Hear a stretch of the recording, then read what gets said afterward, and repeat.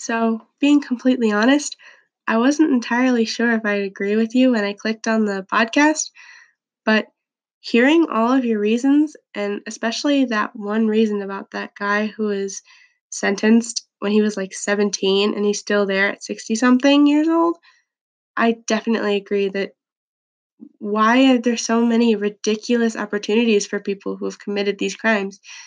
Originally, I was so ready to disagree with you and be like, well, yeah, but the reason they're getting all these special treatments and all these special opportunities is because they're sentenced to die, and they shouldn't be getting some special treatment if they're about to die, like the last meal or the last goodbye.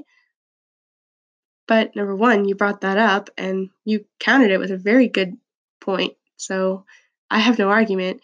And two, you have a lot of other good points. And so I really get like I'm on your side now. I truly believe that these are ridiculous ideas and ridiculous opportunities that they should get rid of on death row.